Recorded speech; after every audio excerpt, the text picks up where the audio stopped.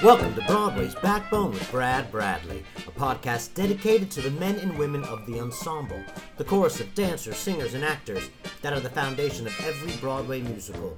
These often unsung gypsies are the hardest working people on the boards and are, well, Broadway's backbone. Welcome to episode 80. My guest is Charlie Hodges. I'm sitting here with Charlie Hodges. Here we're at Shetler Studios. They donate their space for me when I do my podcasts here. Thank you. Yes. And I'm very excited that you are here. You're in town from Los Angeles because you're doing a show Monday night at the Joyce. And I became a huge fan of yours because I listened to your TED Talk. Your Broadway credits, you work a lot with Twyla, were Come Fly Away, Times They Are Changing, and The Incredible Moving Out. And you also you received the Presidential Award for being one of the best dancers in the United States. Second place at the National Foundation for Advancement in the Arts for the Presidential Honors. This was in high school, my senior year in high school. 2003, I earned the European Critics' Choice Award for the Best Male Dancer of the Year. In 2010, it was the Fred Astaire Award for Best Male Dancer on Broadway. That was for my role in Come Fly Away. Yes. And then in 2014, I actually won LA Weekly as a publication in Los Angeles, and they voted me Person of the Year for my contributions to dance and dance education.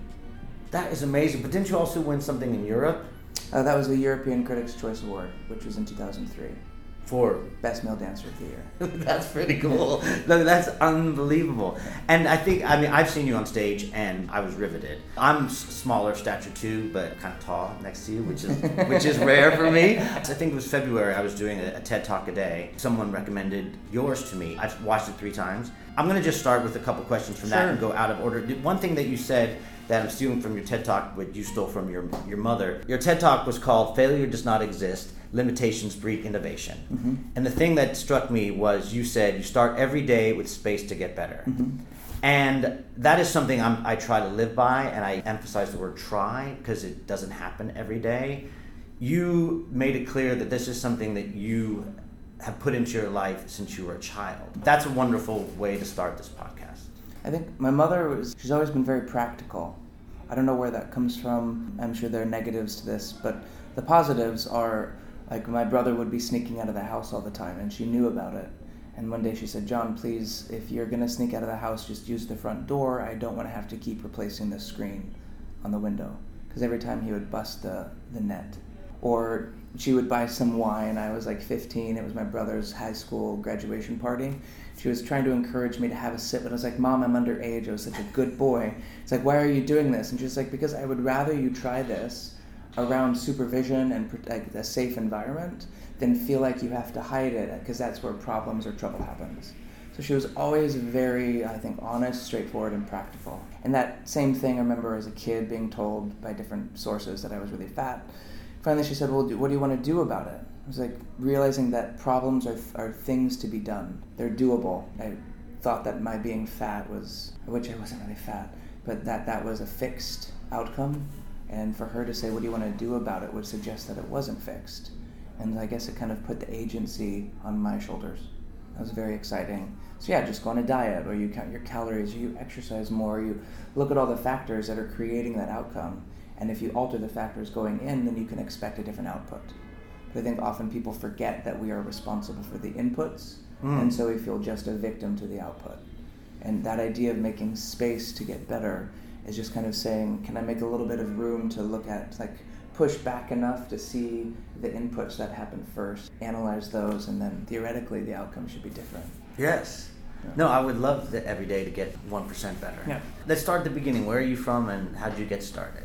I was born in Utah, but I was raised in Nevada, and then I went to a performing arts high school in Massachusetts. After that, I joined the Sacramento Ballet. I was there for 4 years. And then I moved to New York to work with Twyla Tharp for 10, and then transitioned with Benjamin Millepied out to Los Angeles for LA Dance Project for 4, for those doing the math.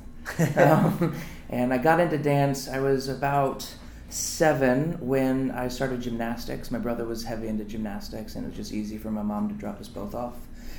And around 9, she noticed that I was spending more time learning the girls' floor routines, which of course were to music. And it got so bad that at one competition or meet, they asked me to dance. Like, in the pause, the lunch break pause, they allowed me to perform some of the girls' floor routines. I imagine that was all illegal or inappropriate, but this was Carson City, Nevada, so Yeah. skirt the rules. The same time, I think she saw that was going on, and I was also going with her to jazzercise classes. Oh. And it was just amazing. I thought add-on combinations, it was just the coolest thing in the world. And there was a day she came in, the teacher told my mom that I wasn't allowed to come anymore. And my mom said, why? Because he's learning the combinations faster than the other moms, and it's upsetting. And so Mom was like, rise to the occasion. Anyway, so she put me across the hall. There was a jazz class across the hall. So she continued her jazzercise classes, and I started taking a dance class across the hall. It was a way of just letting out energy. So I think those two things, like the gymnastics was a little bit of evidence, and then this dance jazzercise situation, I think my mom was recognizing that there was a proclivity for a certain type of activity, and kind of facilitated that in a way that was easy. Yeah. And then the following year, there was a Nutcracker posting. She said, do you want to do the Nutcracker? So what is it? She's like, it's a dance show. So just a tap dancing in it. She said, there is so much tap dancing. And lied through her teeth. But it got me into an official studio and taking ballet classes and all sorts of things. And from there, it just kind of carried forward. And so you knew at a very early age where you were destined. I would say from a very early age, I never wanted to be a dancer. I wanted to be a biology teacher. Really? Yeah, more than anything. But dance always worked. Like, as much as aggressive as the feedback was, or as harsh as the criticism could be, I don't know, it very quickly became like a church. The studio was the safest place where I would forever be forgiven my sins. I could mess up, I was absolutely in control of me and my circumstances in that space. So for that hour and a half, the outcome would be different if I put in more effort. If I didn't put in the effort, I could expect no change. And it started to feel fun when I realized that I had that kind of control. Yeah. And then that was where my friends were. But I would say that my relationship with dance was always very troubled. And on 3 major occasions, I quit, full stop. And a lot of it was because I think people can be so mean. Yes. People can be really, really mean. And I don't understand why I just don't understand why. Yeah. And so I would leave it, but I would be mad that I left it because of people, when it was like, you don't get to decide what I want to do. And now I'm hearing all my anger at American Idol when singers will say but you don't, I love singing. And Simon Cowell was like, you can love singing all you want, but that doesn't mean people need to hear it, or that we can market this and make it as a successful album and all those things. So, right. And I recognize that passion or love alone isn't enough to justify success in the space. But if you love something, you should definitely be allowed access to it. Yes. I think it's when we expect to be the greatest that we run into a little conflict. Right. So I would get angry that people would be telling me that I couldn't participate in this thing that I really, really loved. Well, I think what's fascinating with your career as on paper, and you look at your bio, it's amazing. But then knowing after watching your TED Talk, the more talented you got, the more no's you were given. Yes. They were saying you won't succeed. They called you short, fat, and bald. Told you had to lose weight. And they said these horrible things to you. But I think one of the things that you said is that every time you got better is because you got up. You got up from the rejection. You came back to the business. How, when someone called you a fire plug... There were 3 different reviews over the course of a year that all used the word fire plug, but they were unrelated publications.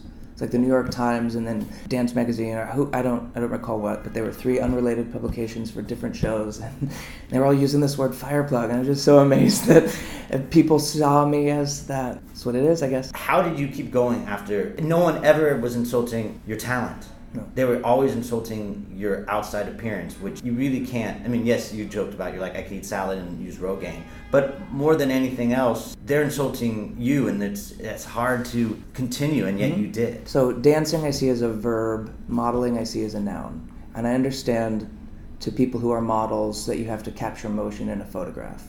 But I'm thinking a little more black and white, is that dancing is a verb, modeling is a noun. A model needs to look good, a dancer needs to move well. So it never made sense to me why I was being adjudicated against the modeling standards. It doesn't matter how I look, what matters is how I move. Can I tell you a story with my body? Can I communicate emotion through movement? And so when I would get the negative criticism for that other category, and maybe that was my way of compartmentalizing it to say, that doesn't matter. That anger or the judgment or whatever, that criticism you're throwing my way doesn't really matter because that's not true in my field. So I can be short and fat, but that's not true. And so I probably just willfully ignored it. I don't know that I was doing it at the time. It was probably a survival instinct. Is if I listen to that, then I should stop. If I stop, then I'm unhappy and I've allowed you to make a decision for me. That outcome isn't good. So if I reverse it, the turning point or the fork in the road is listening to you. So I need to not do that. And that allows me then to go down this other path, which is one of me being able to dance and do the stuff that I love and have access to my own agency. There would be a review that was just so positive and a review that was so negative. But it was never about my dancing, it was always about how I looked. Short and plump and smooth skin and fat and stocky and compact and too bald and all sorts of things. I guess looking at the two of them, I felt there was a day that it clicked to me, why would I listen to reviewer A who says I'm beautiful, but then not listen to reviewer B who says I'm ugly? When both A and B are coming from the same place, they're both just people out there reviewing a show. Yeah. And it didn't seem right to pick and choose. I'll only listen to the people I like. That doesn't necessarily foster growth. You either listen to both or you don't, or you reject all. And in the beginning, my answer was to reject all. What I've learned since then is that actually you want to listen to both. So the criticism gives you some negative feedback that allows you to learn how you're communicating, what you're putting out there and how people are receiving that message. And you want to be in control of that. So if you're only hitting 5% of your audience, then you need to reevaluate so you can reach a larger population. But then also listen to what you're doing well. Listen to what you're good at and allow yourself to be good at things. And for whatever reason, I think more and more we conflate arrogance and confidence. And we think that being like saying I'm good at something means I'm saying I'm better than you. And that has no comparative value. I'm just saying that I'm good at a thing. Yeah. And you're allowed to be good at a thing. And being good at a thing gives you the confidence to continue doing that thing. And that can also fuel the things that you're not good at. I'm good at this, and I feel good about that, so I will endure the struggle of having to acquire a new skill. And the shame of it, and the mess-ups, and the failure. Yeah.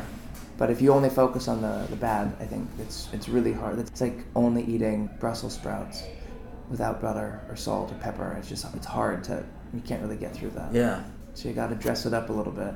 I think you can dress up your failures with a little bit of wins and kind of motivate you to be like, okay, I can do this. Yeah. Well, because I know just this week I got a rejection letter back. Sorry, I wrote a play, and it was a rejection letter back from a festival, and they eviscerated it. And I was ready. I was like, I'm never writing again. You know what I mean? It's like that type of criticism is so hard, and it feels like you were given that for so long in your career. One year you auditioned for 14 ballet studios, and next year you auditioned for 44. Mm-hmm. And you got rejected from all of them. Yes. And none of it was because of your talent. Well, all 14 said no. When I did 44, 2 of them said yes. One of them was in Germany, and they said, but the contract started like 2 weeks ago, so we need you now. And I was like 20 or 21. The idea of moving to Germany was a little scary, and I had to finish my contract with Sacramento Ballet, so it wasn't available. The other company that said yes was in like Denver, Colorado, and the director was very honest, just said, listen, we would be so thrilled to have you, but you should know that because we can't pay you full salaries, people work part-time in the office doing like faxes and mailing and answering phone calls. Just like, so I think we would be happy to have you, but I don't know that this is where you would like to be. Oh, right. So technically, out of 44, 2 of them did say yes, but neither of them was a viable candidate. You also talked about the fact that you think you could have studied your growth at an early age. And when did your hair start falling out? Yeah, that was my best friend once said in hindsight, she was like, it's just so weird, Charlie, because it happened so suddenly and it finished so quickly. Like by 23, it was starting to thin. No, 22, it was thinning. By 23, it was so thin that I felt having any sort of hairstyle, people were looking at me thinking, I wonder if he knows that he's balding, or he's not admitting that he's balding.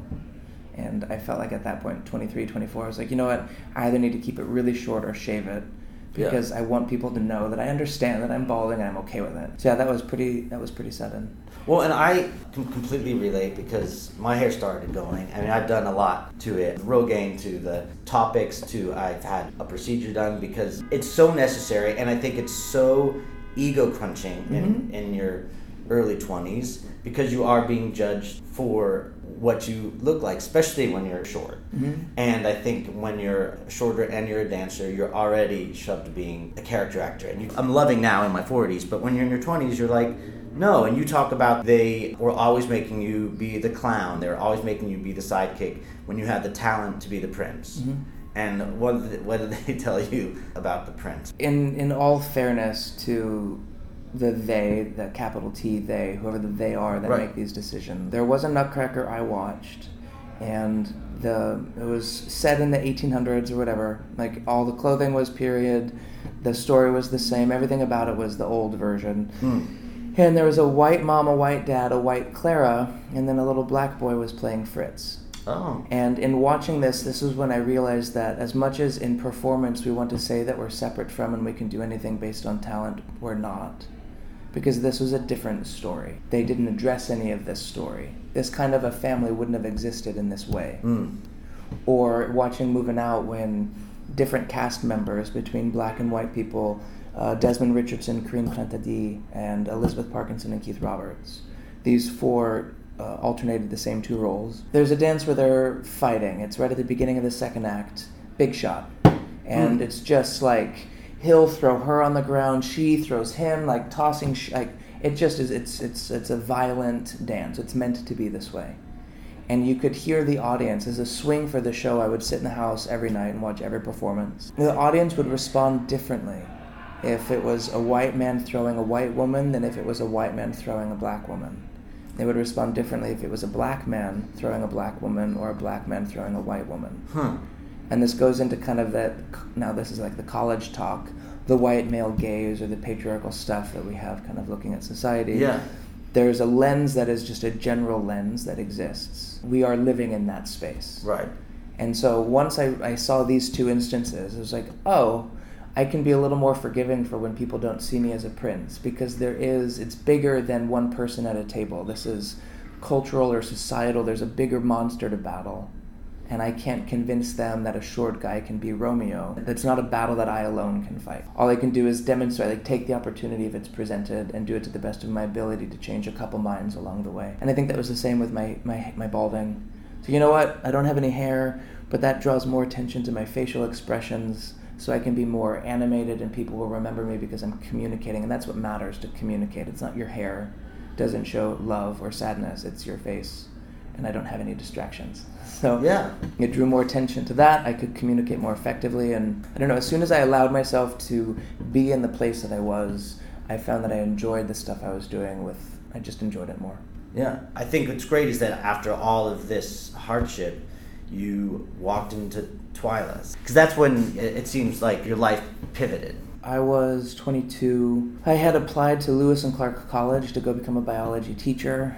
And so that never went away. No. And at the last minute, this was after the 44 auditions, and everybody said no for the most part. And I was going to quit.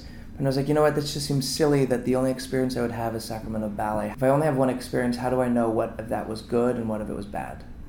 So I need to have at least one other dance experience before I retire in order to understand or qualify where things sat. I couldn't talk about it in hindsight and say it was great. It could have been a bad job. But I wouldn't have done that. So it was very important to me that I had at least one other job. And I saw Twyla's company, her touring company with John Celia, Keith Roberts, Elizabeth Parkinson, Ashley Tuttle, and Ben Bowman, Alex Brady, had all come to Sacramento and they were performing. And it was the first time that I'd stayed awake for an entire performance. And I was like, this is really exciting. Like, I want to do that. So I stayed afterwards to meet the cast, and that was when Elizabeth Parkinson came out, and I saw her eyes, and I remembered her from the Joffrey billboards. Joffrey did a collaboration with Prince Music, and it was called Billboards, and it was a VHS, and I watched it until it burned through the tape. And she did this solo, and she was just a goddess to me, and totally starstruck. That night, I thought a lot about it, and a friend of a friend of a friend said that Twyla's actually looking to hire dancers. I was like, well, I would never get in, but, whatever. Like, why would I let that decide my fate? I would rather her decide my fate. And a lot of that, I think, with when it comes to auditions, we play these gymnastics where I'm not ready yet, or I could never get the part, all those things. So we're making a decision, and that's actually not our right. The person whose job that is the casting agent or the director. Those people are the ones who are in the position to decide if you're capable or not. So you don't get to do that for them. The same way I wouldn't want somebody to decide for me what I could and couldn't do. the flip side of that is I can't decide for somebody else what they can and can't do. Yeah. So I have to put myself forward, whether I think it's right or not, and allow that person to make a decision on my merits. And so I did. She called on Thanksgiving Day and said, Charlie, hello, who's this? This is Twyla. I was like, oh, hi. She said, I'd love, if you're ever in New York, I'd love to do an audition. It's like, I could come to New York. She said, well, I mean, if it should happen. I was like, no, I'll make it. If you want me to make it happen, I'll buy a ticket. She's like, I can't pay for you to come. So if you're around, I was like, I'll be there on January. I flew out on January 1st. The audition was on the 2nd. At this point, I still had never seen her. And I didn't do any Google search. I don't even know if that was around then. So I had no idea what she looked like. So I walked into ABT's studios, and I said, excuse me, is Twyla Tharp auditioning or rehearsing in here? She was like, hello. I said, oh, are you Twyla Tharp? And she said, oh, yes, I am. I said, it's wonderful to meet you. And then she said, how are you doing? I said, not very well at all. I had food poisoning and diarrhea all last night. And then after that came out was when I realized that maybe I shouldn't. That's not how you lead, present yourself. But I think that I'd like to think that kind of honesty was endearing, or allowed her to see, like, you're not here for fame and fortune or for bragging rights. You really just are interested in dancing. Yeah. And so I don't have any shame about that. That's what it was. Danced, and right after that she said, we'd love to hire you. You're great. I said, but I'm not too short and fat for you. Literally. You said that? Yeah. And she's like, what are you talking about? Why would you be too short and fat? I said, that's just what everybody tells me. She's like, no, I'll take you exactly as you are. It's like, wow. It was the first time in my career at that point that my body wasn't even a qualifier, like listen, you're really short and fat, but we'd like to hire you. Yeah. It just, there just didn't exist.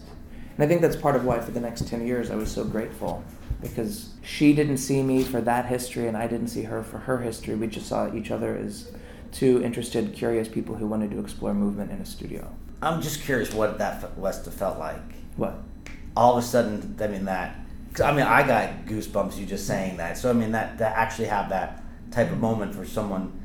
Also, it's something you probably never thought was going to happen. No. So I think you throw that to the back of your mind. You don't look at that until later. And that goes into that other comment. At the beginning of my life, I tried to, if I was going to ignore the people who were negative, then I also needed to ignore the people who were positive.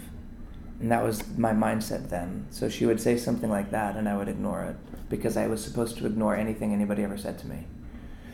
And then 10 years later, I look back on things, and preparing for that TED Talk and stuff that was when I started to realize what was happening, to flip the story, to say that instead of it being an either or, why couldn't it be a both and? Yeah. And why can't I listen to both of these? And if I had listened to it, I think I would have allowed myself to feel a type of relief or a gratitude or other stuff that isn't as overbearing, I guess. Yeah. This was wonderful. But then right after that, I ran into Elizabeth Parkinson again, and I was just so starstruck. She actually listens to this, and she comments every once in a while, and I get starstruck. Yeah.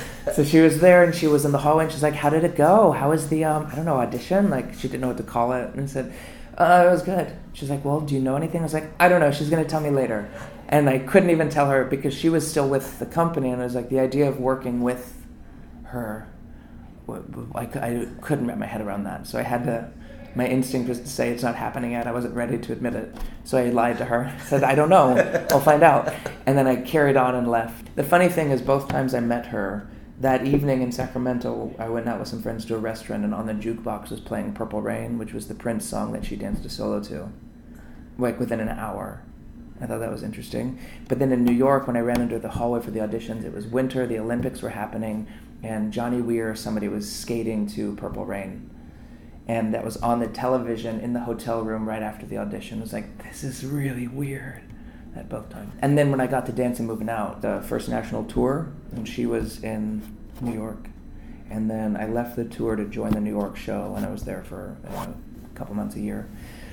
And I was a swing for a couple parts, but then I was given some dedicated performances of Eddie, which was John Celia's part.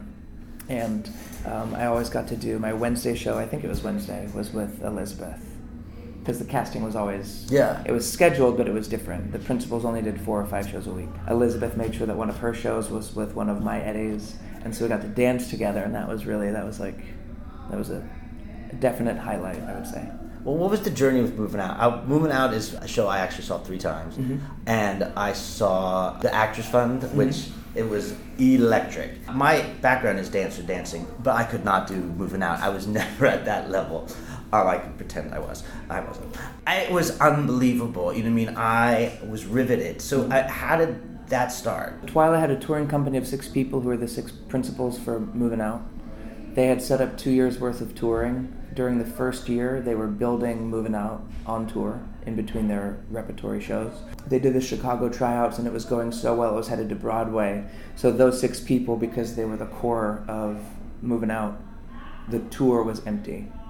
So she hired 6 new people to fill in those spots on tour. It's a fascinating logical transition. So I was hired and I learned a lot of John's parts.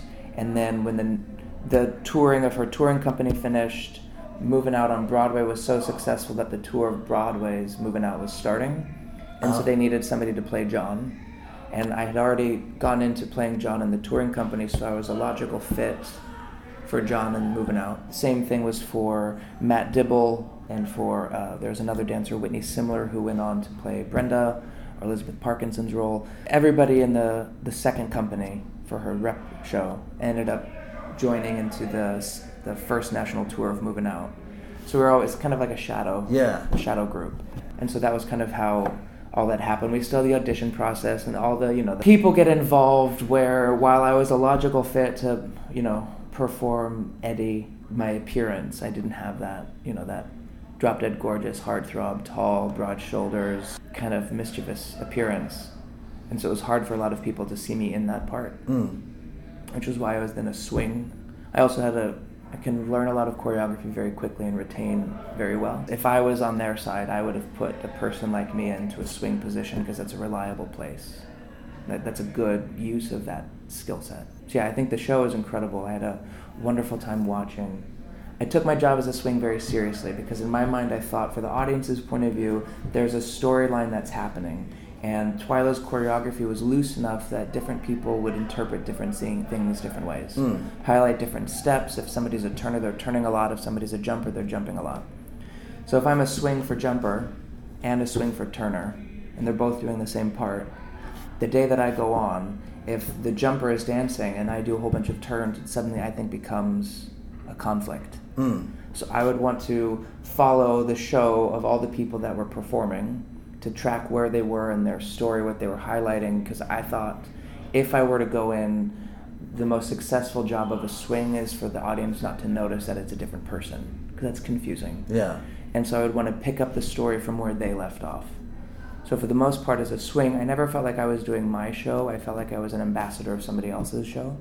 And I really wanted to understand how they were working and interpreting and pursuing so that I could chaperone it across the finish line in a responsible way. But it always felt, I left the Broadway tour, the first national, early. I was only there for 8 months. And I sat down with Twyla one day and I said, listen, I'm going to leave. She's like, why?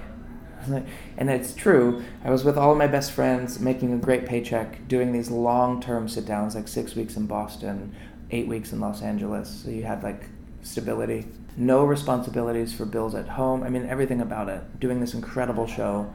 And I said, I don't feel balanced. I don't feel like I have earned the right to this type of benefit. That I hadn't built the ship. All these other people built the ship, and then I was a stowaway and jumped aboard at the last minute and just got to feel the wind on my face. It was uncomfortable. And she's like, well, there's no other work for you. This is, like, if you leave Moving Out, I don't have any other job. You're not leaving for something. It's like, I understand that, and it's not balanced. I love this too much, and I don't know that I've worked. I look in hindsight, and I think I was stupid, because it was a great job. Yeah. And a lot of people argued, Charlie, all of the work that you did was everything leading up to that. 4 years at Sacramento Ballet and growth and effort and trial and tribulation. And then her touring company, like that was the work you did to earn this type of reward or the benefit. But I was a little too, I don't know, literal or weird. What kind of insecurity that you think that you thought you didn't deserve it? It didn't seem like, and this is probably why I got injured, is that I would say to myself, if I'm not hurting, like I would finish a show, and if I didn't limp off the stage, then I hadn't left it all out there. Like literally. Everyone limped off that stage. Yes, all the time. But this was in Sacramento Ballet. This was like, if I didn't, I wanted to give it my best. And to me, giving it your best meant that you were so exhausted, like there was nothing left to give. I've really depleted. And if you walk off the stage and you're not sweating and you're skipping, you're like, yeah, let's go party tonight, then I would feel like I hadn't done this service. I hadn't honored, like it was really religious in this respect, like I hadn't actually sacrificed anything. And I feel like to really reach a certain space of communication and experience, you have to risk something, you have to put it out there. And I was very physical with that interpretation of what I was risking. So I would push my body to just extremes, jump as high as I could, turn, stretch, anything, really feel it, almost to the point of, it was masochistic, absolutely. I remember during like intermission, the beginning of second act, you've come back from war and you're all crazy, this character, Eddie. It was weird when like at intermission, people would have a birthday cake. That would be a perfect time for the birthday cake for somebody in the cast. I was like, no, I can't have just, as a character, been responsible for the death of a best friend and been judged or ridiculed by his widow. Yeah. And then go have some birthday cake and then come back and be like, oh, I'm all torn up from Vietnam War. Like it was very hard for me to understand that. Yeah. So I would go into intermission, staying in that same space, change my clothes and just like hide in a dark corner and just wait until it was the time for the show because it just made more sense, I guess. I'm sure there's a name for this, method acting or something, whatever. It's called fantastic, is what it's called. That's amazing. No, that's amazing. So it was just, and then I realized like for the show, equating effort and work, that if you're getting the reward, you need to put the stuff in. And it just didn't, it's really just that, it just didn't feel balanced. I remember using that word and saying that all the time. It's just like, I feel like I've won the lottery and I don't know that I'm deserving of that kind of success. Maybe it was insecurity.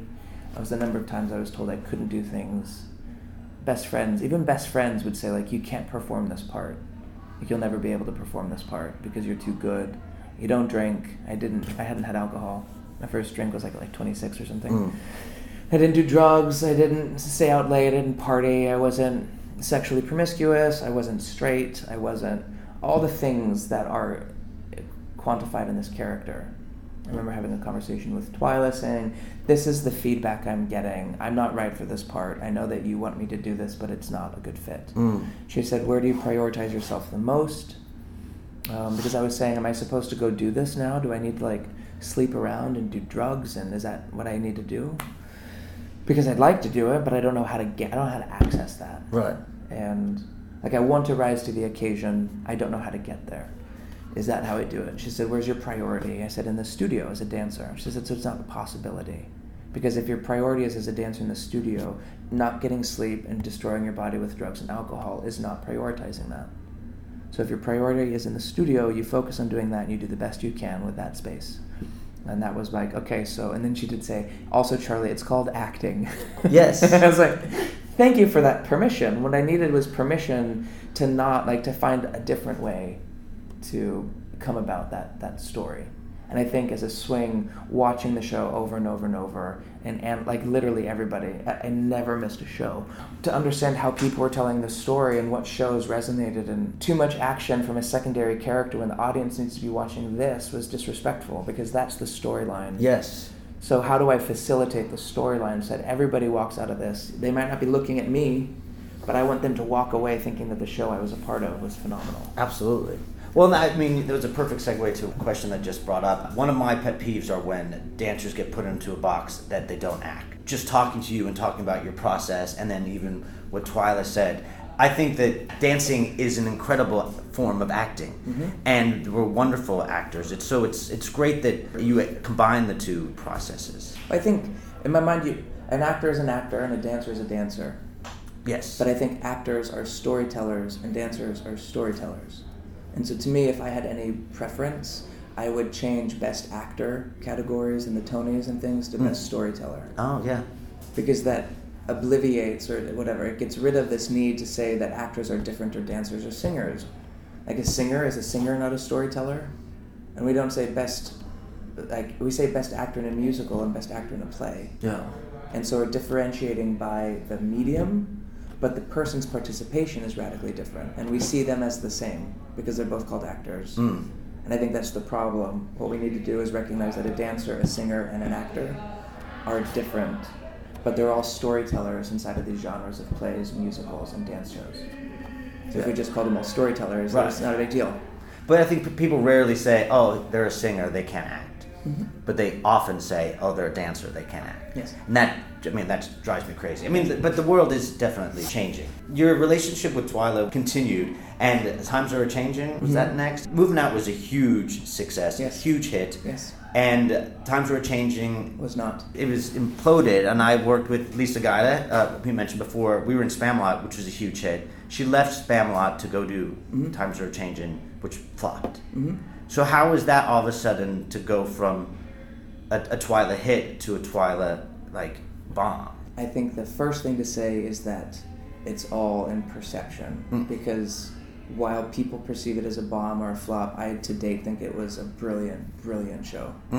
Part of this is that I read maybe 47, was it? 43, 47 books all about the traveling circus, the history of carnivals and whatnot, and integrated all of that knowledge. I watched every documentary about freak shows, and I had analyzed every Bob Dylan song. Like, I had done so much research. I would sit in the Bryant Park, the public library in New York, reading Jeppy on the Hill and these old manuscripts about like the history of clowning and Polychanels and the family of, like, really immerse myself in this world. Yeah. And what's sad about this situation is that the levels of depth, the Easter eggs, the work that went into making that show was phenomenal and really meritorious. The other side of this whole story is the public-facing stuff that I do think, it was in response to kind of that earlier statement about dancers can't act. I think it was very upsetting for Twyla to be told that her performers, like John and Keith, they weren't deserving of Tony nominations. And they were all up for Tonys during that 2006, whatever it was. But people were upset because they felt like they were taking away an opportunity for somebody who is a real actor to be nominated and win. And I would be rightly angry, saying, no, they have every right to be in this place too. Yeah. And so there was a side mission of saying that dancers can sing and they can act, and they can even change their own costumes, and they can move their own sets. And she was really adamant about saying, like, dancers are God's greatest gift. They can do everything too, right? And so I think she really wanted to prove that. So the show was exhausting because we really were moving sets. Yeah. And we were changing our costumes on stage, and we were singing and dancing and acting and just all of it.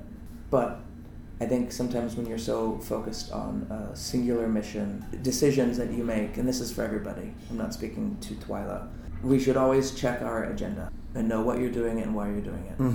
And I think when you're doing things for honest reasons, it finds its way. Oof. It's a tough one. If you're doing something for attention, then expect to get attention, but attention is a fickle thing and it could be negative and positive. If you're doing something out of passion is a more heartfelt thing, and it doesn't matter the outcome because you're doing it because you love it. Right? And I think these are the differences between, it doesn't matter, show. The show, though, I think the experience was horribly negative. And that was one of the times that I quit entirely and ran.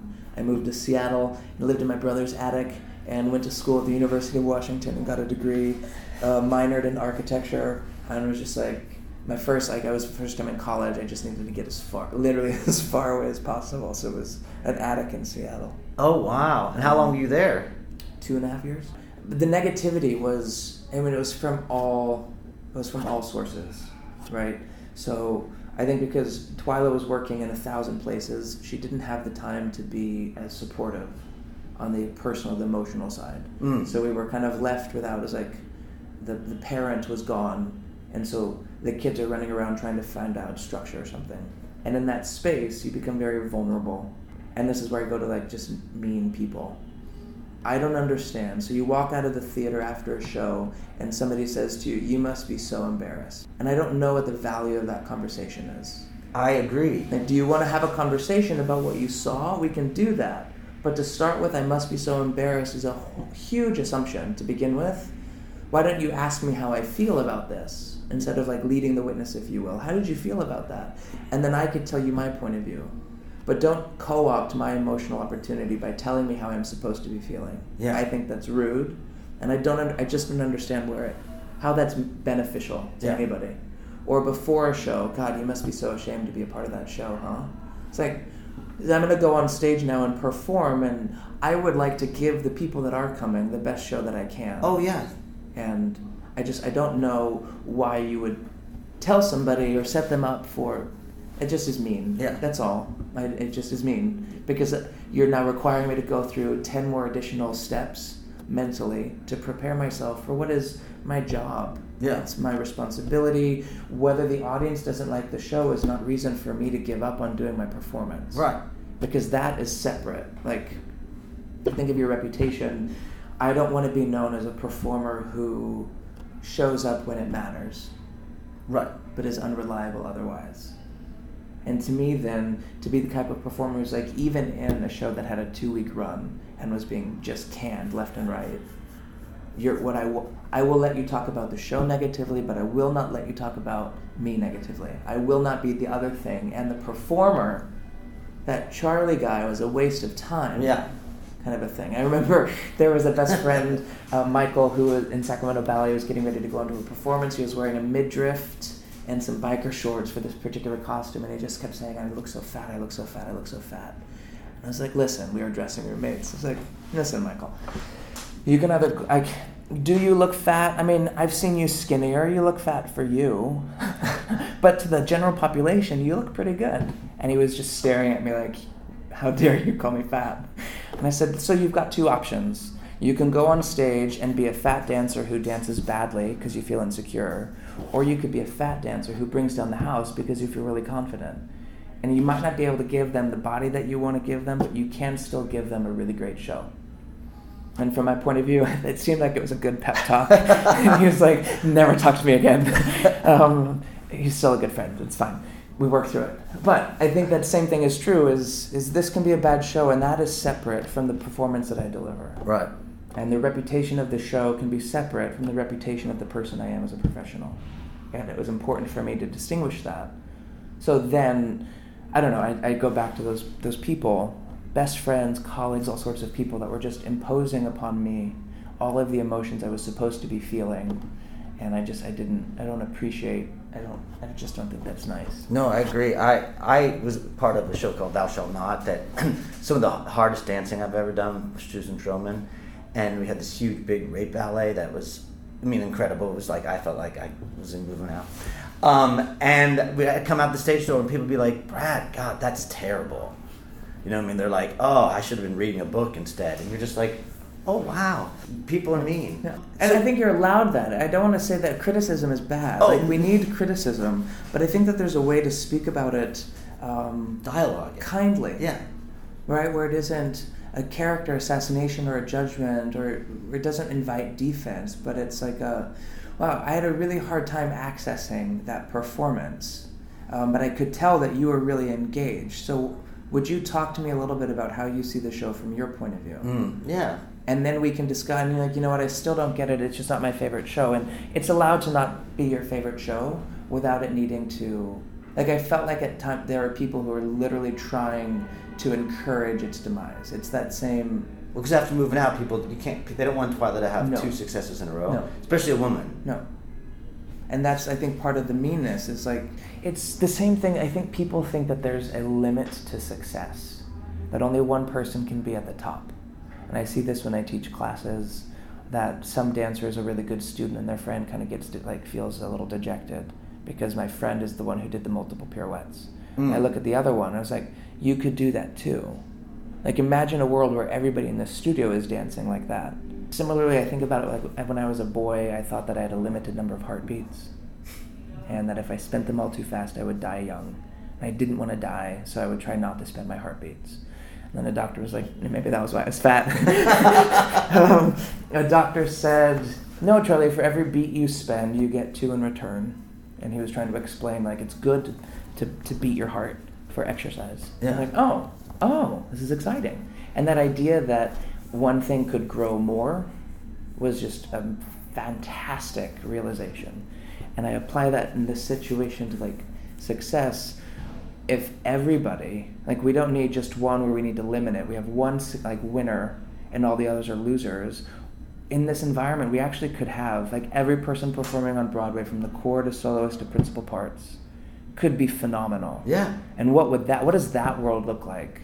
Where everybody is great. Like, and why do we need to feel like, well, somebody's already there, so I can't? Yeah. Or why do you not feel like because you're not the principal, you can't be great as a swing? You're not on stage that often, but you could still be great as a swing. Absolutely. You're part of a wonderful big picture. So body dysmorphia and recurring theme, and you never looked fat to me, even the pictures you showed me as a kid, is something that I think is talked about a lot with women and body image with women. I think now men are talk about it more, but it seems like it's been something that you've dealt with your whole life. How do you handle dealing with body image? I don't. I struggle with it every day. Yeah. I still hate myself. Especially after retiring from performing. Though, if anybody ever has like an idea for a show and they're like, that guy needs to do this, call me. 'Cause I'm always open. I think having grown up, I have a very different appreciation for how fragile we are in our youth. How impressionable. And it makes me really I'm now maybe part of why I want to like start a toy company, or why I think about kids all the time. All they need is to feel safe and to feel loved. And if they have those two things, then the sky's the limit. They're creative, they explore, they risk, they try. If you fracture either of those things, safety or love, then the course of the rest of their life is radically altered. Brains are how they're developing, what they understand, how they see the world. They learn all of this as a kid through play. And when we get in the way of that, I think we are doing irreparable damage on a long-term basis. And that to me is a criminal. That's a horrible thing. Yeah. And so I want to find ways to say like, no, you're good, you're safe, you're good. You're good. Continue doing what you're doing as a kid. It's weird. You walk on your toes all the time. How cool. Walk on your toes all the time. We'll deal with your Achilles tendon later. It's important to me, I think, because having been told that I was short and fat, and mostly fat, from the time I was 7 years old, like it is so much a part of everything that passes. I can't eat without feeling guilty about something. And it would be really nice not to have to go through these annoying mental gymnastics of, I want to allow myself 2 bites of ice cream. Okay, but one more, but I really want it, but don't do it because you're going to hate yourself. You're going to regret, like all that stuff, that chatter.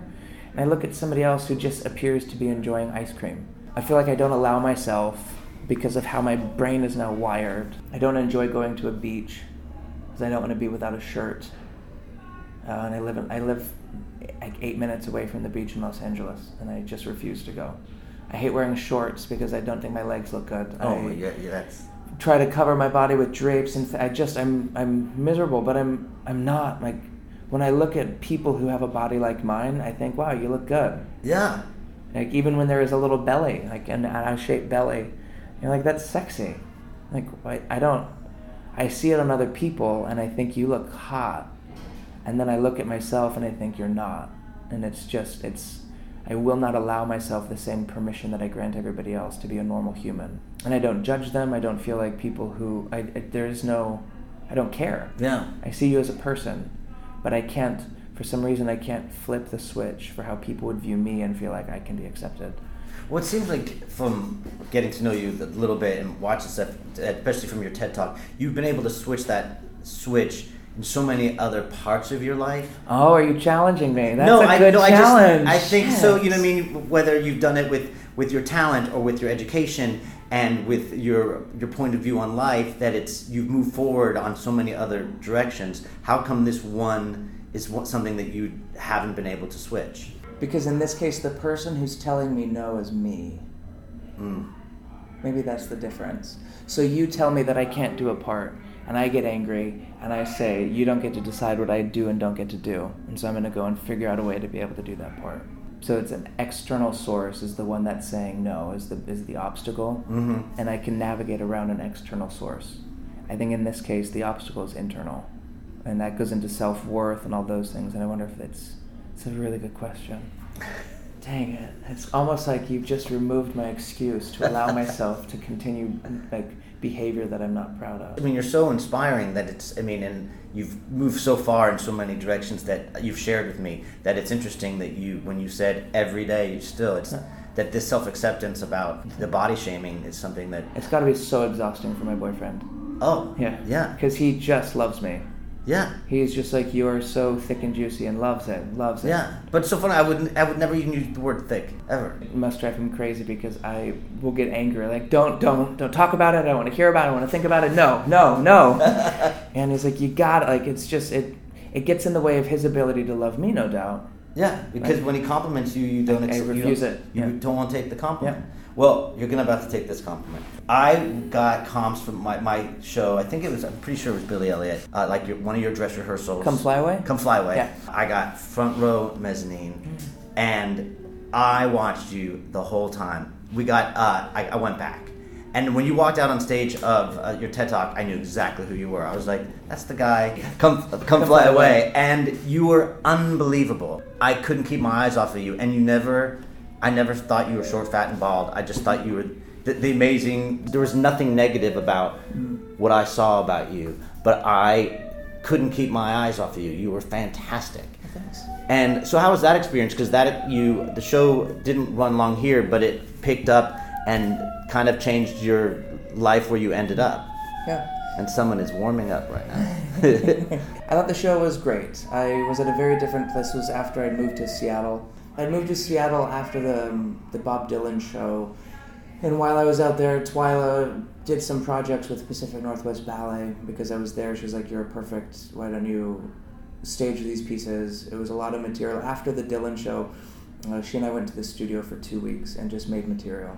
And I was like, what are all the things that we love to do without worrying about whether they're good or not? Or if we like a step, let's do it 10 times because we want to and we can. Let's use a song that we're not supposed to use because we want to and we can. And it was probably like my favorite 2 weeks I've ever had as a dancer, because it was really like in the best shape of your life, on a mission to say, what do I really love about what it is that I get to do, and not like with the express intention of disregarding any of those voices at the back of your head that say, no, don't do that because you won't win a Tony for choreography, or no, don't do that because you'll get a bad review, or no, don't do that because it's stupid, whatever. Yeah. It was just do whatever you want to do.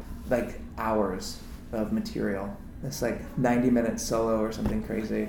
And then she used that material to create 2 of these pieces. One of them was for like maybe 17 people, 15 people, and another one was for 5 people. And both of them were performed at P&B. And I got to go stage them and rehearse them and guest in one of the pieces, to date my favorite piece I've ever done. And I think that was my way back to dance. That process was happening at the same time she was putting on the out-of-town tryout stuff, or the in-studio showing for producers of Come Fly Away. And she wanted me to come back. I was like, no, I need to do school. I'm going to finish this. For the first time, I want to prioritize not dance. I need to feel like dance doesn't control everything. And it was a very hard decision. I remember speaking to myself in the third person, like, Charlie, I wonder if Charlie's going to be able to make the right decision here. I wonder if Charlie's going to be able to resist just always doing whatever dance wants him to do. And I did. I was thrilled for that.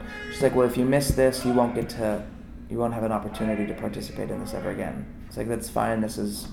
I'm doing school, I'm doing Seattle, I'm making that happen. That show, the New York tryout, whatever, worked, and so they were doing the out-of-town tryout, and it was for the out-of-town tryout in Atlanta. She's like, do you want to be a part of this for this part? I was like, sure. And so I guess it was possible. And that was right when school finished. When school finished in Seattle, I emailed her and said, I would like to move back to New York if you have any projects or anything. And we had a very clear agreement. It was never like, hire me because we're friends or because I expect you to, or because you're like a mom or something. But I was always, Twyla, your responsibility is not to make my life happen. And it's not fair of me to put that pressure on you. So if you ever have a project that requires a person like me, that needs the skills that I bring to the table, let me know and I'd happily participate. And so there are projects that didn't require a person like me, and then others that did. And we always started every project kind of with that agreement. And so after school finished in Seattle, Twyla, if you've got anything going on that would require a person like me, please, reach out. I'm open to it. She said, well, we're doing Come Fly Away in Atlanta. Sweet. So we were in Atlanta, and that was exciting. We ended up bringing that back to New York. And I think having been in school at the University of Washington, where the dance class is like a 9-week class culminated with a PK turn down the diagonal or something really simple. Yeah. One of the students was asked, like, what do you love about somebody in your classroom? she pointed to me and said, that guy, like, when he stands on one leg, he doesn't, like, wobble. And that was the big revelation for her, is just, like, so, like, the expectations in the space, I realized after that, it was like, it doesn't matter how turned out I am or how high my legs go, like, I can just dance in a way that feels comfortable in my body and accept me for what it does, instead of always feeling like I'm underqualified or underperforming. So I found dance through that in a way that didn't have the pressure and expectation. It was really personal. And so that was the me that got to go into Come Fly Away. And so I think I appreciated that show experience very differently, because it was the first time in a media environment that I was okay being the sidekick. I was a waiter, a busboy, always cleaning up the messes. That's kind of how Twyla sees me. Yeah. I was comic relief. I was innocent and naive. I saw the best in life and wanted the best from people, and I was okay with that. Yeah. I was okay with that at that point, having a shaved head. I was okay with it was a much more accepting place, and I think that's probably why I think of that experience very positively. Yeah. Well, I remember. And there's certain shows that you remember a person. Like I remember when I saw How to Succeed Business. I remember it was Jerome Vivona, the very first one. I always noticed the shorter guy. That's usually me. You ended up transitioning. You moved to Las Vegas with Come Fly Away. Uh-huh. Then you moved to LA. But before we get to that, we talked about this a little bit. But another thing that resonated with me, and we talked about it a little bit, is when you talk about finding your passion and it becomes your everything, but then it also ends up becoming toxic at some point. And I think that is something I can relate to, because as much as I love this business, there are moments when it gets so defeating and so toxic, and I don't believe it in anymore. And it's so discouraging when I was like, I love everything about this, and I'm poisoning myself from it. And it seems like you're able to go back and forth and refresh and come back. How do you deal with the love of your life becoming toxic? Preparing for that TED Talk was awesome, because it forced me to put into words an experience that I had that I'd never talked about or thought about or really tried to understand and analyze. So I would encourage anybody to pretend to write their own TED Talk. And for 20 minutes, you have to talk about something in your life, because it really asks you to understand what's going on.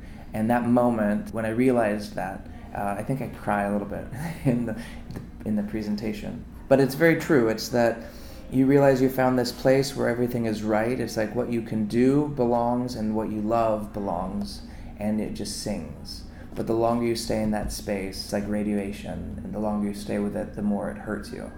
And my staying in it was like making myself vulnerable to some of the negative criticism, or the physical pain that I was doing to injuries on my body, or the mental pain about how ugly I was, or all these things. Where's the line? Do you stay and get sick, or do you leave and have a broken heart?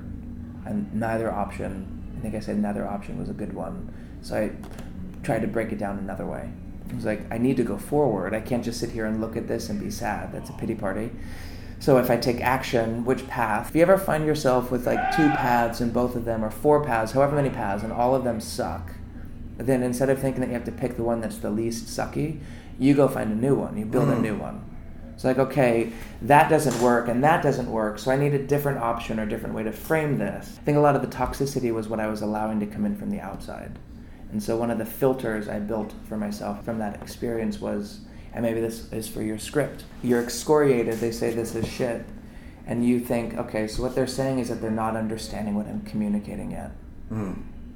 Then that's something I can hear.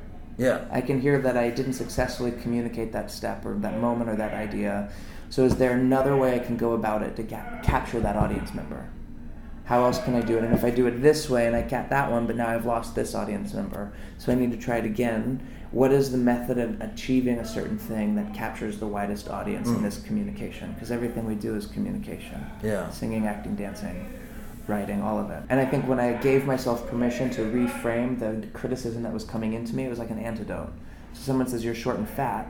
And I would say, okay, so you don't yet believe that this body can do that part. Yeah. What do I need to do then? What is in my arsenal? I can jump higher, and I can turn more, and I can be lighter, and I can be more flexible, and all the things that are bothering you about my stature. How can I highlight that in my performance so that it doesn't bother you? Yeah. change your mind or whatever. At this point now, whenever I do get negative criticism, I use my antidote, which is just to say, what are you actually communicating? And I say this like with kids, so some girl and her best friend are auditioning for Sugar Plum Fairy, and one gets it, and the other one's like, well, you're not going to do it very well. And that's like such a nasty thing to say. But what she probably means is, I really wanted to do that part too. Yeah. Or, I wish I could, but I don't have the confidence to do that. Yeah. And so the answer should not be, well, that's mean, you're ugly, but would be like, I bet you wanted to do this part. You know, you can come to my rehearsals if you want, or maybe we can talk about it, or like you invite that person into what they're actually saying. And if somebody comes at you and is like, that's shit, you kind of wonder, what is your agenda? Yeah. Are you trying to prove that these other things don't because you're working on something? Are you insecure about something you're working on and it makes you feel better to bring me down? Like, you're going through something and this has nothing to do with me. Yeah. And so I'll let you go through it and be like, oh, okay, so you must be really frustrated. Yeah. And that's fine. And then at the same time, I can work on my delivery so that the next time around when I meet someone like you, the outcome is different and they get it. Yeah. And I think that was kind of my antidote to recognizing the third path that I found. Was I want to do this, I need to find a way to do this, but I need to do this without you dictating the path, the outcome, the method, the means. Well, I think that's amazing. A couple more questions. I know you went to LA and started a new life where you were talking about it, where you were wearing 5 different hats, but that also led to having your hip replaced. Yes. Our bodies, we overdo it and kill it, but tell me about the ballet company that you were helping run in Los Angeles. In 2012, I helped Benjamin Millepied start Los Angeles Dance Project. And a lot of people don't know who Benjamin he is. Millepied, he choreographed the movie Black Swan, director of Paris Opera Ballet for a time. He was a principal dancer with New York City Ballet, choreographer and a dancer. He wanted to start a pickup company that would do rep work, contemporary rep work. So not just his own choreography, but William Forsythe and Cunningham, like new pieces, old pieces, middle pieces, historical pieces. I think Ben is a really great curator of art. And so he would assimilate a nice compilation of pieces to create a really dynamic evening. In the beginning, there were 6 of us in the company, and it grew to about 9. It was about 10 maybe when I retired from the company. Los Angeles based. For the company, I was a dancer in the company, and then I was a ballet master. I was also the rehearsal director. And then when he went to Paris Opera, I kind of took on a role as a pseudo associate artistic director. So there's a lot of hats. And during that time, I ended up tearing my labrum, a part of my hip. And that tear, I couldn't really heal it the proper way. I had done something similar to the other hip like 10 years prior, and through physical therapy I could correct it and get back on track, but the amount of dancing and the work, and I mean, it's incredible that he was able to put together a company in the beginning that had a 44-week contract out of nowhere. So it was phenomenal. Yeah. Phenomenal. But the downside is that it was constant, and so there wasn't a chance for me to do the type of rehab or recovery that was required. So I kept dancing on it, and I totally regret it because 3 or 4 years later, I was just in so much pain all the time.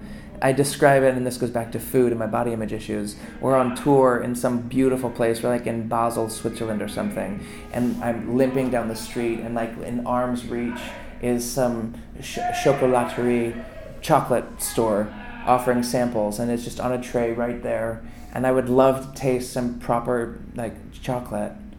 But the idea of walking over there was 3 steps more than my hip could handle. Oh. And so I would just sadly I don't get to enjoy life. I was so miserable and depressed. And I think people really underestimate chronic pain. Because when you're chronically in pain, you live every day thinking that you're not allowed to participate. So you go to a party and you just hang out at a chair and everybody's dancing or walking or basic things are not available to you anymore. And it actually starts to get in the way of your creativity. When you're in the habit of saying it's not possible, then you're trying to write a birthday card for somebody. And I could make that. No, it's not possible. It really does permeate it's the only way you could look at life. And that's really, I have a lot of sympathy for people with chronic pain, whatever it is. Yeah. It's a real problem. And I met a doctor and he said, you could do hip surgery, but you're too young and you'll never dance again. You'll always walk with discomfort. I found another doctor who did a reconstruction. He was like, no, I've developed all sorts of methods and fancy things. 3 months I was non-weight bearing, and another 3 months I was in crutches. But non-weight bearing meant that I had to lay in a machine 8 hours a day that moved my leg for me, and Oh my gosh. it was trying to grow cartilage back and all sorts of like really intense stuff. But that process allowed me to come back to dance with the goal of retiring on my own terms. He was like, we can get you between 1 and 5 years depending upon how active you are. And I got about 7 months out of it. I will use that time to go through emotionally and mentally the process of saying thank you to my dance partners and the performers and audiences and theaters, and you want to say goodbye in a way that has some sort of meaning. Yeah. So I did that, and then because I was on a mission to not retire and be one of those bitter Betsies. Yeah. Who is just like thinks everybody's shit or they're bad. I say that word a lot. Wow. Who thinks everybody is bad. I don't want to be one of those people who's like every performance is bad because I'm really just jealous that I'm not doing it anymore. Right. Every performance, whatever. So it's like I really need to make peace with this. So I did, and the reconstruction was okay, but I retired and I was still in a lot of pain. So 2 years ago, I spoke to another doctor and I said, I think we need to replace it. It's like, you're so young. It's like, I know, doc. But so I hobble through my 30s and my 40s, and then I get my hip replaced in my 50s when the technology is better, because all the doctors say technology improves every 2 years. Okay, cool. So by my 50s, I don't even have to have a hip replaced. You can I swallow a pill and it fixes it. Right. But that means that my 30s and 40s were limping in pain. And I don't know that it's worth it. Yeah. I'd rather just replace it, and we'll do it again in my 50s or 60s and whatever, be done. It's like, all right. So we replaced it in March, and by April there were some complications. All the sutures had come undone. Ooh. I had to go back in, and he had to take everything out and put everything in again. Truth be told, the directive was use pain as my guide. And that probably wasn't the best thing to say to a Charlie person. Because after the first one, I was in no pain. My legs were going places they just hadn't gone in years. I was so excited, and I was working out, and I probably ripped all the sutures open because I felt no pain. Right. So he was like, oh shoot, we need to go back in there and sew it up. But when he opened and everything was there, he was worried about infection and all sorts of things. So he replaced everything. So a second one within 6 weeks. And then 3 weeks after that, I was going on a trip for school to Costa Rica. I was like, Doc, can I go? I was like, of course. There's going to be some hiking and horseback riding. He's like, yeah, you're fine. So I went on the trip, and I slipped in some mud on this midnight hike up a mountain because we were going to camp in the jungles. I slipped, and the next morning on the way down, I just had never felt so much pain in my life. I texted them, and they're like, yeah, if you can't stand on your leg, then that's bad. You've got to come back. So I flew back. I had x-rays, like, oh, your implant is fine, but you've torn all of your adductors. Like, oh, that's the most pain I was like 10 steps away from the gate at the airport, and I just held onto this bar crying, like waving my hand for somebody at the Costa Rican airport to like carry me, and this nice man came over and like just brought me to the gate. It was horrible. Tore my adductors. He was like, you have to wait. 4 or 5 weeks go by. I'm still in a lot of pain. Like, well, the adductors have healed. He's like, oh, actually the tear and that force dislocated the socket. So we have to go back in and replace everything again. Oh my gosh. So in a matter of like 7 months, I had 3 hip replacements and all those torn adductors. And so that was at the beginning of the TED Talk. I say I've had my hip replaced, but there's a very different story. Yeah. And then that was on a Saturday, was that TED Talk, and on the following Tuesday, I think because of all the surgeries and the non-weight bearing stuff and just everything, like the lack of like the muscle atrophy, I was standing up to get out of my car, and the pressure was just right, and I fractured my femur. Oh my gosh. Collapsed in the street and just laid there for a minute. I was like, LA traffic, you've never been there for me, but today would you just do me a solid and just end this? It was horrible. But there was no cars. There was nothing to be done. And it was one of those moments, there have been a few of these in my life, where it's like the only person that is going to get you up is yourself. Yep. Like literally. And it takes being in that position to realize that. And it's not that nobody cares about you, but everybody is struggling with themselves. Like every person is struggling to survive every day. That it's really hard for them to spend a moment. And even if they did pick me up off the street, they're not going to make my thigh grow faster. That's me doing that. That's my body doing that. Like, you are the only one responsible for the stuff you do in your day and your life. Yeah. You talked about people not doing stuff or standing up because of their fear of failure. or taking a chance, and that you also think that some people, they think doing nothing is a success. I love when you talked about chance versus choice and luck versus skill. What I like is that you have solutions. You talk about you being in charge. It's so inspiring of like being in charge of your own fate and not taking no for an answer and getting back up literally and physically. You got back up after that, but you've also got back up after rejection. How did this type of wonderful attitude come out of, I'm sure it came out of a darker spot? I think part of it is the practical side of my mom. She would always say that the hardest part is finding the problem. Once you know what the problem is, everything is just effort, it's just work. It's like, you know, you're angry about something and then you realize, oh, I'm angry because I'm jealous because I really wanted that part. And now once you understand that, it's like, oh, well, if I want that part, then I just need to go practice. Yeah. That's it. And wait for the right opportunity. And then, so like the work is just, well, that's just sweat. There's nothing, or sweat or money to pay for lessons, but it's finding the problem that is that's the deep soul searching stuff. And you were talking about failure. In that TED Talk, I make that chart where I say you have two options: to do something or not to do something. That's it. In life, you either do something or you don't. And if there's an outcome that you want and you don't do something about it, if you don't get that outcome, well, you never tried, so it's easy to brush it off. Yes. If you get that outcome, that's really awesome, but you didn't try, so it's really luck. Yeah. And I would always think, I never felt comfortable saying thank you after a performance, because I didn't know if I was my skill that was doing that or if I was lucky. And I didn't want to be like, thank you, like, great show, Charlie. Thank you so much, I sure was lucky. Like, what am I thanking you for? And you're complimenting not me, but chance. Yeah. So I can't really own that.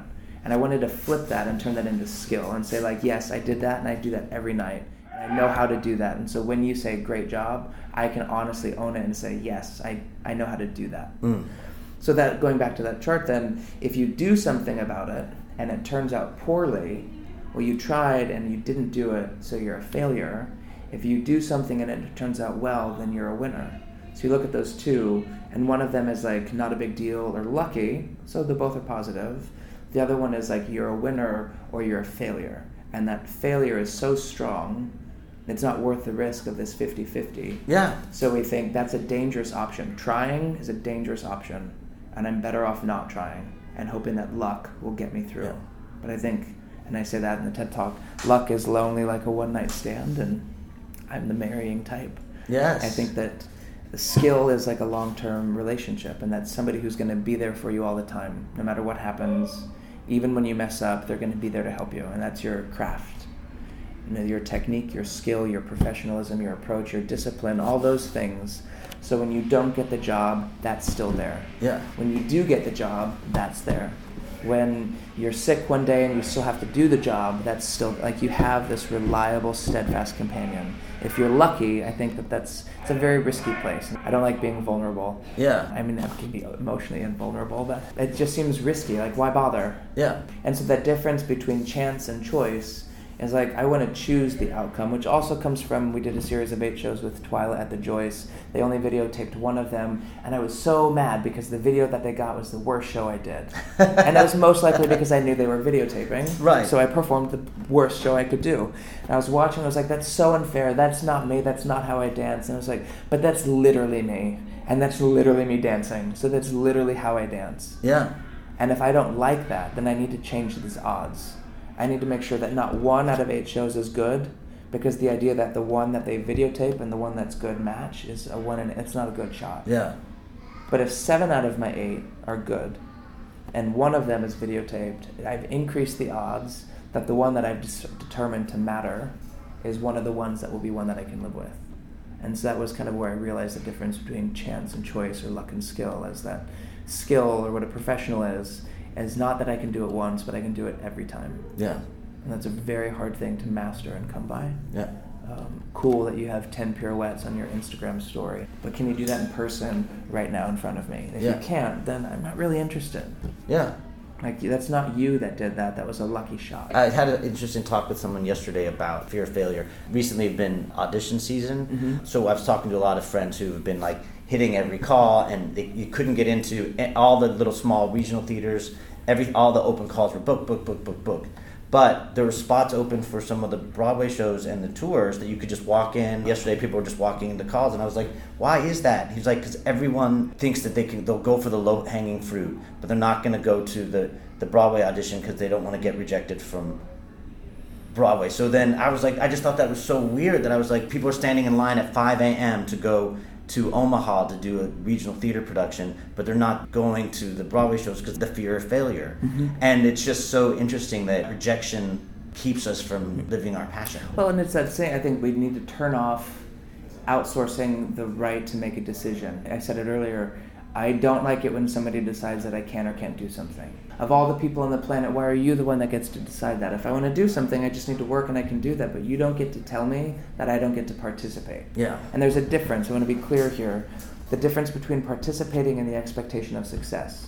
You can sing all you want. That doesn't necessarily mean you're going to be the next whoever. You can sing all you want, though. Yeah. And my issue is not with someone telling you you can't be successful. My issue is with someone telling you you can't participate. I want to sing, so I'm going to sing. And I can be bad at singing, but I still want to sing. Yeah. So let me sing, right? I just can't expect you to buy my album. In the same way that I wouldn't want somebody to make decisions for what I get to do with my day, I don't want to make decisions that I can't make decisions for somebody else. Mm. So I'm not going to go around and say, you can't wear blue. What? If you want to wear blue, wear blue. Yeah. I can't. This is who you are. Do it. I have to go to the audition because it's their responsibility to decide if I can do it. Yeah. I don't get to decide for them. I think it's very important for people who are looking at the audition circuit or whatnot, or what they think they can do. That's not your job. Somebody else's job is to see your potential and to draw that out. And the only way that can happen is if you put yourself in front of them. So you do it over and over and over and over, and then at some point, because it's more than just your skill, it's like a person at the front of the room has a script that has a part that needs somebody like you. And that's a lot of factors that all need to align for that opportunity to happen. Yeah. And if you're getting that's chance, right? There's no skill in that. There's nothing you can do about it other than put yourself as broad as possible, be a good acrobat and a good singer and a good dancer and all these things. So that increases your chance at all the rest of it. Whenever it comes in, you're ready to step up. And then you go and you find the people who are thinking innovatively or creatively about new hires or new shows. And you never know. Maybe you're great, like some stage makeup will make you look older. And so a part that you wouldn't consider because it's like a mom and you're like 28, but actually we could make you look like an old grandma or something. Yeah. That's the stage makeup's job, to make you look old. And it's the costumer's job to transform your character, and it's the director's job to see your potential. It's your job to show up. Yeah. And if you don't do your job, then you're not going to have a job to do. Yeah. And I think part of showing up is also in the audition process. Well, of your great career, and you have your second career and you probably have a third one, what is a moment that just sticks out? It doesn't even have to be your career, of your life. I'm nostalgic, and I'm a Pisces.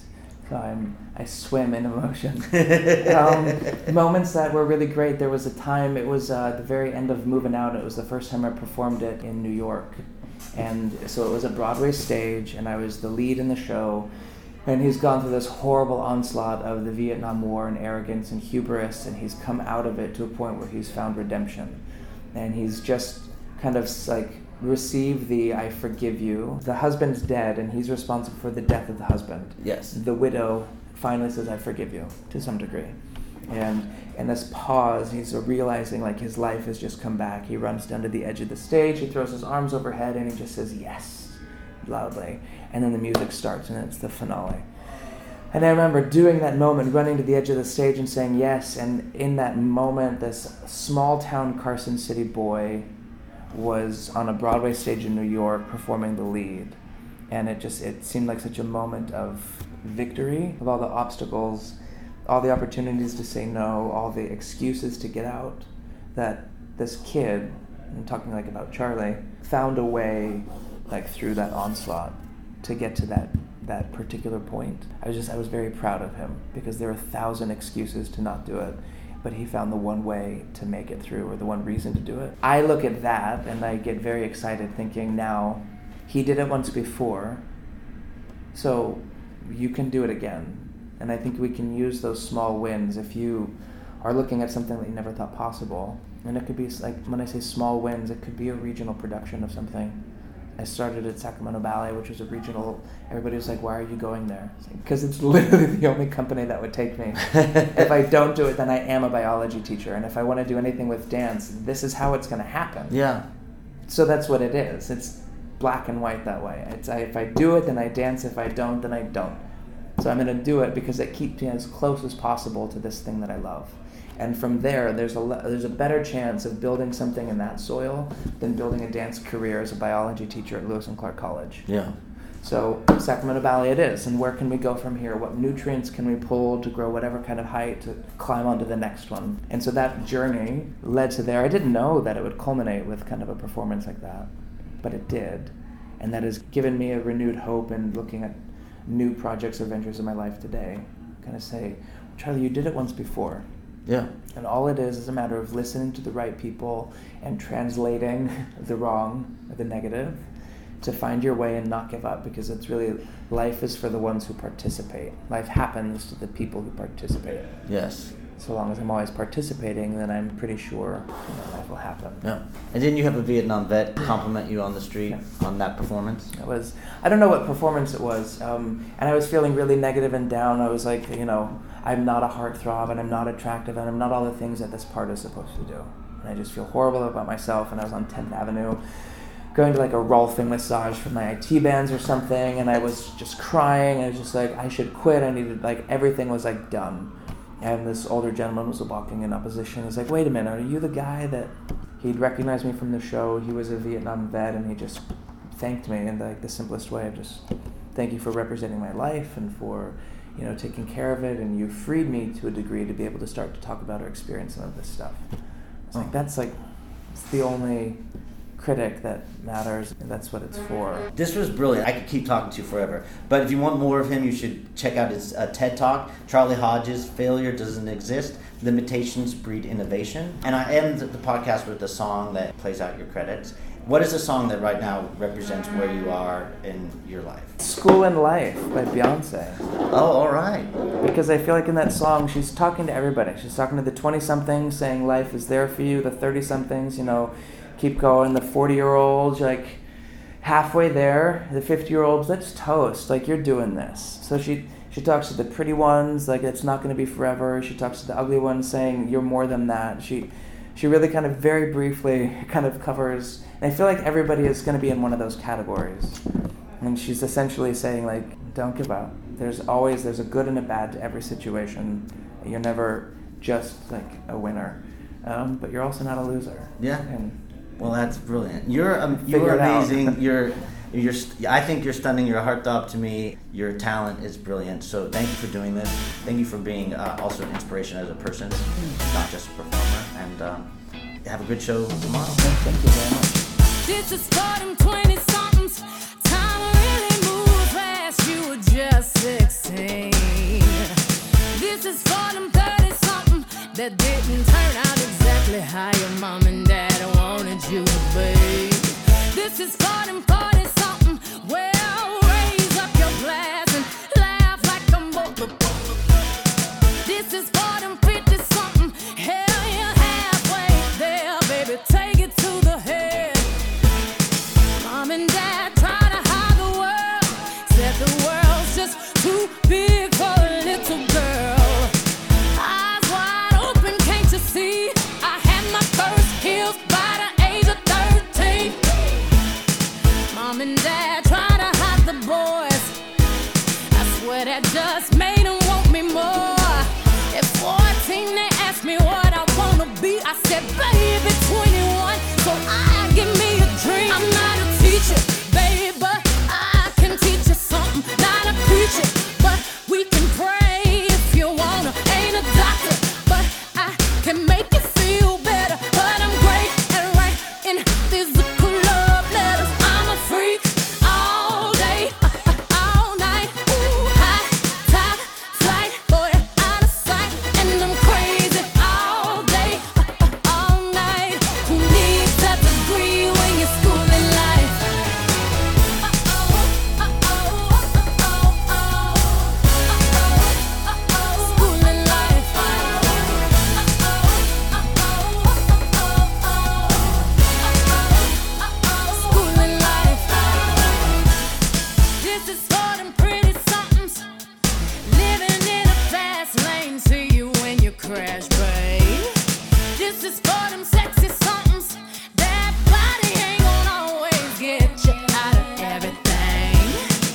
This is for them bitter somethings. Stop living in regret, baby. It's not over yet. And this is for them triple somethings. That's high on life, baby. Put me on your slide. I'm not a teacher, baby, but I can teach you something. Not a preacher, but we can pray if you want. Ain't a doctor, but I can make you feel better. But I'm great at writing physical love letters. I'm a freak all day, all night. High top flight, boy, out of sight. And I'm crazy all day, all night. Who needs that degree when you're schooling life?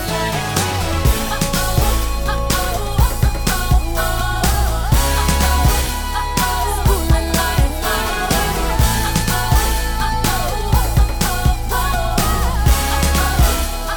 Schooling life. To know it costs to be the boss. One day you'll run the town.